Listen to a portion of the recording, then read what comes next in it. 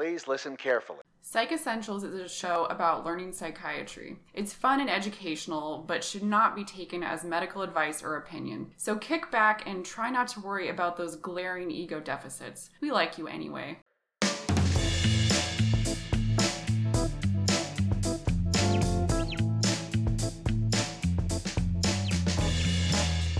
Hey, Lindsay. Hey, James. You know, I was thinking, did we ever get our radio show jingle? I've been up all night at the keyboard. Oh boy. What do you think about this?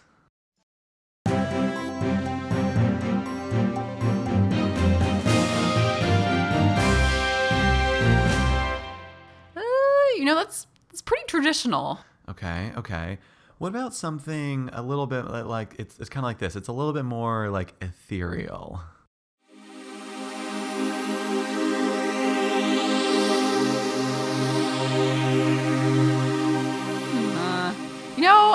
Let's keep it a little more terrestrial. We'll keep workshopping it.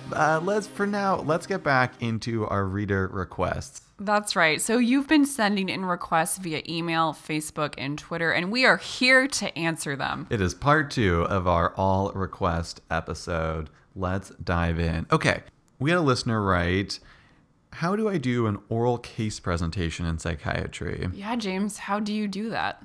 Okay, so you are likely to present cases in all sorts of different scenarios. So common ones that I've been in are like after I've seen a patient by myself in a clinic or in the hospital, or sometimes I'm on a team and we've all seen a patient together, and then the attending asked me, can you present this case to us?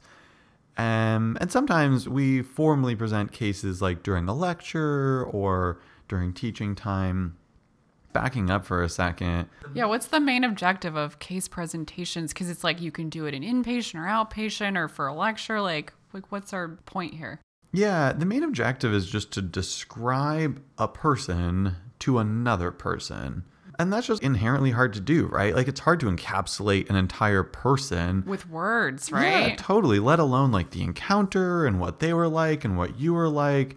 And to do it kind of fairly quickly, so you're not writing a whole novel about the situation or TED Talk. Mm-hmm. So as a trainee, you will do this for lots of people in lots of settings. And the key is to kind of know what the other person wants. A tricky objective. That's so hard, right? Because that changes. And sometimes it changes even for the same person. And it can be really hard to guess. I don't know what you think, but I think it's usually okay just to ask, hey, before I start, what information are you looking for? Mm-hmm. Another way is to say like, hey, how long do I have for this case presentation? 30 seconds is different from 5 minutes. Totally. And if they tell you, that's great. And if they refuse to tell you, then you can just tell them everything. Now, rarely more than a few minutes. Yeah. As a broad swath generalization that may or may not hold up, psychiatry tends to like more information. So can I just like have a stream of consciousness thing about a patient, and that's pretty cool in psychiatry? It's like poetic. Well, you are deeply poetic, so I always support that. One thing I sometimes see people do is give me the same information in the same order that they gathered it during the interview, but I would point you in a different way. It's helpful to do it in an organized method because it helps you keep track as the presenter, and it actually helps me keep track as the person who's listening. Right. So stream of consciousness, maybe. I can do it as long as it's organized and the person can follow it. Well, maybe let's bring a little bit of structure. Okay. It's kind of like doing a dance. If you do a dance in the certain prescribed way, it allows not just you to know the steps, but your dance partner to know what's coming, and so they can prepare. So what are common things that are included in oral case presentations? Okay, so this is the structure, and I would encourage both this structure and more or less this order. Start with the HBI, the history of the present illness. What's happening right now? Why are they here? Why are they here? What are their concerns? Also, if they haven't already talked about that, you'll want to talk about some common psychiatric symptoms, things like depression, mania, anxiety, psychosis, which would be delusions or hallucinations. Okay. Then I usually transition into the past psychiatric history. Do you have a sense of what goes in that section? Yeah, so typically you'll want to comment on prior inpatient hospitalizations, current outpatient providers or when they were last engaged in outpatient care, known diagnoses associated with the patient, current providers like psychiatrist or a therapist or case manager. That's helpful information. Medication trials is also really important. Getting a sense of if they were effective for the patient or if they had any issues with side effects and that's why they're no longer on them. That information can be helpful. And then you also want to know more about any history of suicide attempts or self-harm behaviors. So there's 5 things: inpatient, outpatient, diagnoses, medications, self-harm attempts. Yep. Okay, that's past psych history. I'll often also mention substance use, current or in the past. I'll move into past medical history, past surgical history, current medications, allergies, social history. What goes into social history for you? So typically this will include some childhood details. Where were they born and raised? Who did they grow up with? Oftentimes I'll ask about education, employment history, living arrangements, and current relationships and support system. Perfect. So those are all things that you might ask about, and you may have varying amounts of time depending how long you've talked to the person and how relevant it is. Yep. I'll then mention family history, and that includes a history of mental illness in biologic family members, review of systems, the mental status exam, labs, studies, relevant findings, and then my assessment and plan. That seems pretty organized and logical. Yeah, I'm providing a lot of background information, and then I'm providing some data, and then I'm wrapping it into what I think is happening. And if you want to know more about crafting psychiatric assessment, let us know, and we'll talk more about it in a future request episode. We received another listener request, this time asking for us to discuss monitoring parameters and management of metabolic syndrome. Okay. So metabolic side effects are pretty common, especially with our antipsychotic medications. And when you say metabolic side effects, what falls into that category? Yeah, so this includes things like weight gain, increased insulin resistance, high blood sugar, high cholesterol, especially LDL. Okay. And you said it happens with antipsychotic medications? Yeah, exactly. So altogether, we call this the metabolic syndrome, and it's traditionally more associated with our atypical antipsychotics, but you can also see it in certain typical antipsychotic medications as well, such as chlorpromazine. So really, metabolic screening should be done for all patients on any kind of antipsychotic. Do we know why antipsychotic medications cause people to have metabolic side effects? You know, there's a lot of hypotheses out there in the literature, but I'd say the short answer is it's unclear why, but it could be due to resetting of satiety points in patients. And there may also be some direct drug effects on beta cell function and insulin action in the pancreas. Okay, so is it just because it makes people hungrier and they're eating more? Possible, but is also kind of directly impacting metabolism. Okay, so it might be more nuanced than that. Yeah, exactly. Second generation antipsychotics can cause weight gain, diabetes, dyslipidemia, kind of like I've said. Olanzapine and clozapine are the worst offenders with metabolic syndrome. And amongst the atypicals, aripiprazole, ziprasidone, and lurasidone have better metabolic profiles generally. Okay, so if I was starting on someone on olanzapine, I might be especially aware that metabolic issues could come up for them. But you were saying earlier that really I should be aware if they were on any of them. Totally. Now, this is kind of cool because the American Psychiatric Association has teamed up with the American Diabetes Association, and they put together some guidelines about how we should even monitor for them. Yeah, exactly. And so we'll kind of run through those together. When you're thinking about starting an antipsychotic on a patient, you're going to do some baseline monitoring for 5 different things. This includes weight, number 1, weight and height, number 2, waist circumference, number 3, blood pressure, number 4, fasting plasma glucose or hemoglobin A1C, and 5, fasting lipids. Okay, how often? Once you get those baseline, you'll do some follow-up monitoring, and how often you're doing that depends on which parameter we're talking about. So for weight, you're going to check their weight again at 4, 8, and 12 weeks, and then every 3 months thereafter. And if a patient gains more than 5% of their initial weight, it's recommended that you consider switching antipsychotics to something that's perhaps more metabolically neutral. Okay, more than 5% of their weight. So if they started and they weighed 200 pounds, then you'd say if they gain more than 10 pounds, we'd think, oh, maybe this is affecting their weight too much. Yep, that's weight. For fasting blood glucose or hemoglobin A1C, fasting lipids, and blood pressure, those 3 parameters, you're going to check them again at 3 months. For fasting glucose or hemoglobin A1C and blood pressure, you'll check them annually thereafter. Waist circumference, you'll check annually. And then for patients who have a normal lipid profile at the 3-month mark, you'll repeat testing at 5-year intervals. Is there a handy dandy chart? There is a handy dandy chart. And yes, I was just going to say, this is really confusing and there's a lot of numbers to keep in mind. And it's probably something that you're never just going to have in your head completely. And so we'll include a link to the chart on our website, as well as the original paper where these guidelines came from. And it's much easier to look at visually.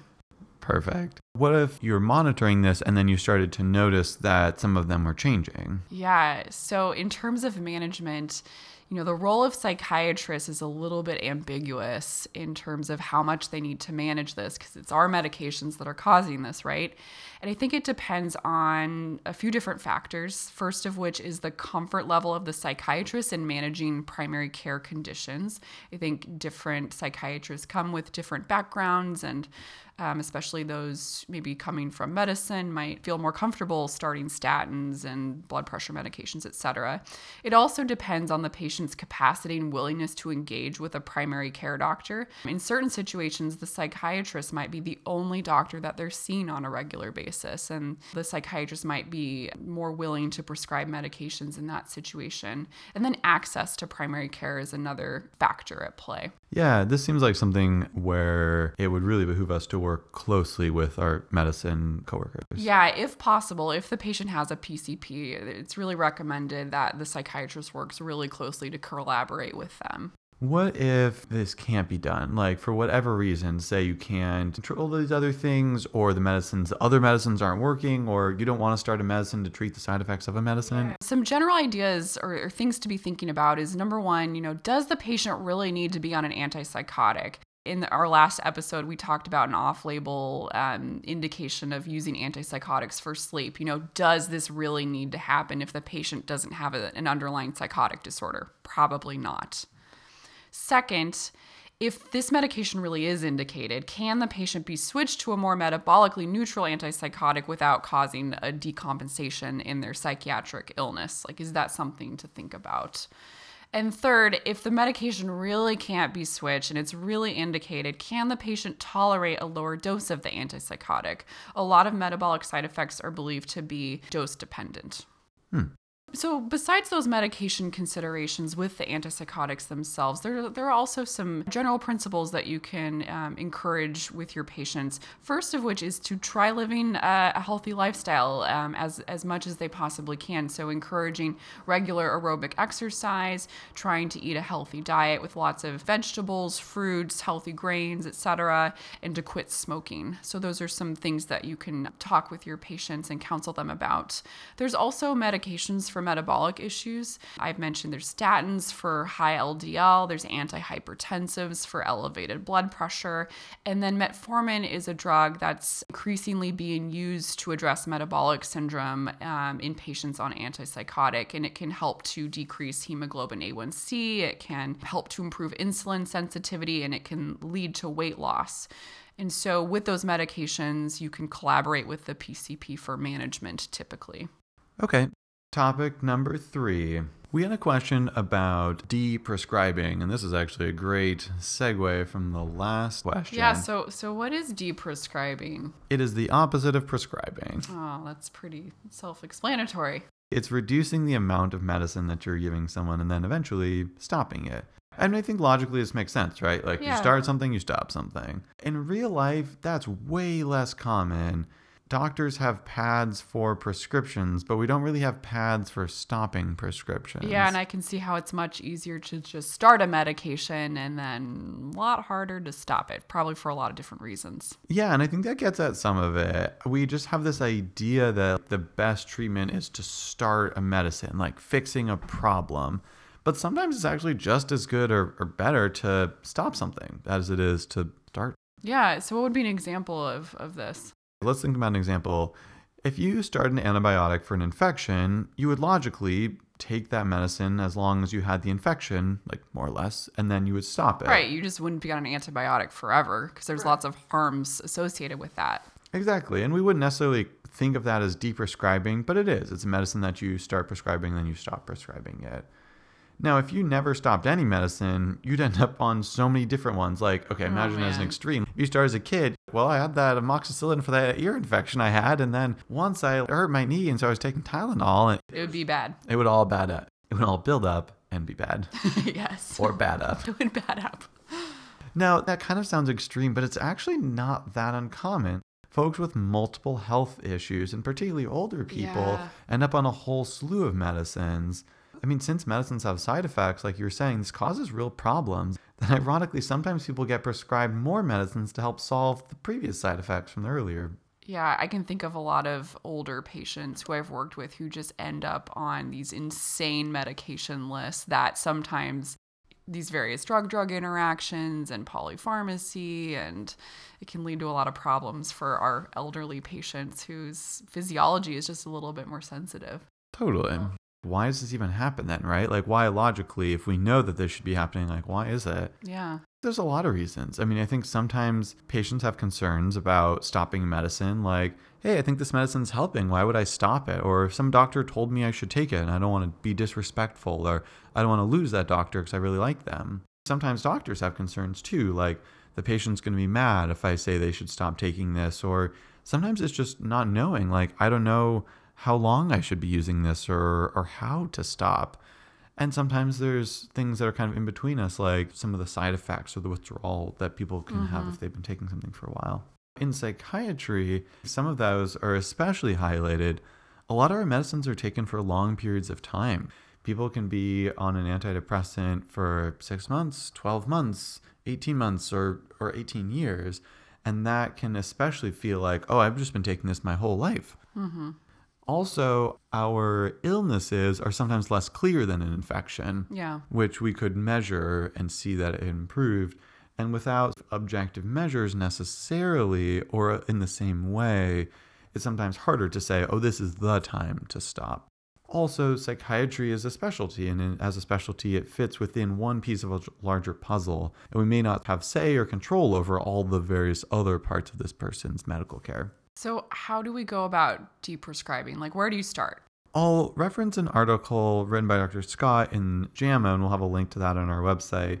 There's algorithms of sorts to this, and it's going to feel pretty logical, but it goes in order. So first, and this is simple but so useful, is to get a full list of what someone's taking. And that seems simple because you'll see on their computer chart, oh, these are all the medicines. But sometimes they are, and sometimes they're not, and sometimes they've changed. So let's take 5 minutes and just see what you are taking and why. Mm-hmm. And then you look at your different options. Are there medicines that this person doesn't need anymore? Sometimes it's really simple. Oh, you started this and it just wasn't stopped, but now is the time to stop. Or maybe now it's causing adverse effects in a person, and maybe for this reason it should be prioritized as one to get rid of. Exactly. And I think that's a great point because sometimes there's different options. We aren't going to want to stop everything all at once because that might be really unpleasant or have its own problems, but you could prioritize. This is the thing that we really should stop first, and then we'll move to this, and then we'll plan for that. Especially in the older population, there's this helpful Beers list of medications that you can look through, and those medications are believed to be higher risk or have more adverse effects for older patients. So that could be a way to help you prioritize, especially in working with geriatric patients.